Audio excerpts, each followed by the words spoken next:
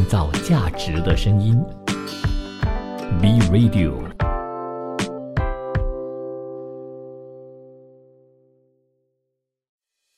追踪亚洲市场趋势，紧随全球经济脉动。亚洲财经资汇报。亚洲财经资汇报，首先呢，我们要看一看亚洲各国12月份的 PMI 指数啊。截至去年12月，在全球需求放缓的压力下，亚洲制造业呢依然是面对压力。亚洲数个区域的采购经理人指数 PMI 都处于负值，其中越南的标普全球采购经理人指数从11月的 47.4 降至 46.4， 是2021年9月以来的最低。而越南的新订单也录得自2021年9月以来最差的收缩率。标普全球市场情报公司经济总监哈尔克表示，越南的制造业很容易受到中国、欧洲和美国等关键市场订单减弱的影响。在这些市场出现回暖之前，很难获取新的订单。一些公司表示，预计至少在短期内需求依然低迷。彭博社报道，马来西亚12月的 PMI 从 47.9 降至 47.8， 是2021年8月以来的最低。台湾12月的 PMI 从 41.6 略微上升到 44.6， 表明持续下滑的趋势有所缓解。即便如此，该指数已经连续7个月保持收缩。不过呢，菲律宾的表现却突出， PMI 从 52.7 上升到 53.1， 是2022年6月以来的最高。标普经济学家巴鲁奇就认为，菲律宾制造业在2022年的经济复苏当中得到了后疫情时代被压抑的需求释放帮助。然而，供应链中断和通货膨胀压力等等形势的挑战依然是制造业持续关注的问题，并有可能威胁2023年的增长前景。下来我们看一下中国方面又如何呢？中国经济的低迷是亚洲贸易的特别关注点。在中国突然宣布开放防疫的情况下，12月财新制造业采购经理人指数从11月的 49.4 降至 49， 连续5个月萎缩。令人鼓舞的是，在中国的财新 PMI 调查中，制造商对未来1年的前景表示乐观。报告说，中国的增长前景一直在改善，重新开放的速度在加快。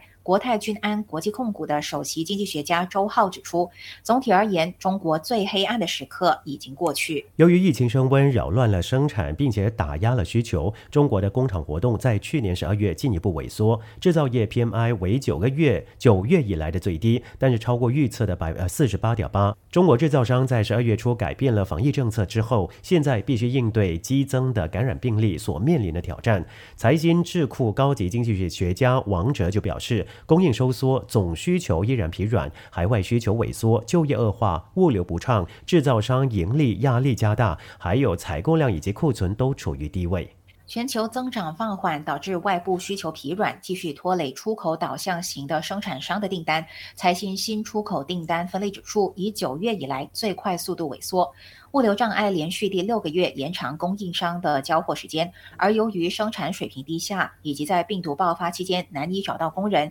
制造业的就业连续第9个月收缩。然而，随着疫情限制措施的取消，未来产出的分项指数飙升至2月以来的最高。中国褐皮书首席经济学家施塞勒斯就说，随着清零解除，市场预计2023年将会出现强劲的复苏。凯头中国经济学家岳希娜却没有过多的解读官方和财新 PMI 的直接意义，因为他们倾向于夸大过去爆发的一些工业中断。与此同时，即将到来的春运呢，可能会让病毒继续传播到更多农村地区，这将进一步抑制服务业。财新12月服务业 PMI 数据呢，会在星期四公布。依然有中国方面的消息，中国政府最近再次向企业发出更友好信号，但在新年到来之际，类似 Robinhood 的在线券商依然没有得到政府的关爱。在美国上市的中国在线券商富途控股有限公司和老虎证券并未在欢乐气氛中告别2022年。这2家公司的股价上个星期五暴跌大约 30%。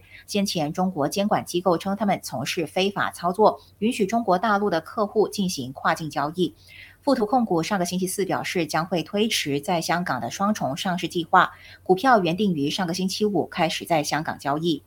富途和老虎是非常受欢迎的低费用交易平台，供中国投资者交易在美国和香港上市的股票。这两家券商的业务在疫情期间蓬勃发展，就像 Robinhood 在美国的表现一样。换一个焦点，韩联社1月4号报道，在物价持续飞涨的情况之下，韩国主要快餐品种的价格也在急剧的上升。紫菜包饭、还有炸酱面、五花肉等等8种韩国大众餐饮去年全线涨价。韩国消费者院价格信息平台真价的数据显示，以去年12月首尔地区的价格为准，8种韩国最具代表性的餐饮食品的平均价格都比去年1月上涨，最高涨幅达到 13.8%， 也就是炸酱面平均单价从年初的5769韩元涨至12月的6569韩元。接着是五花肉，每200克上涨 12% 至19031万韩元，而紫菜包饭涨 11.9% 至3100韩元。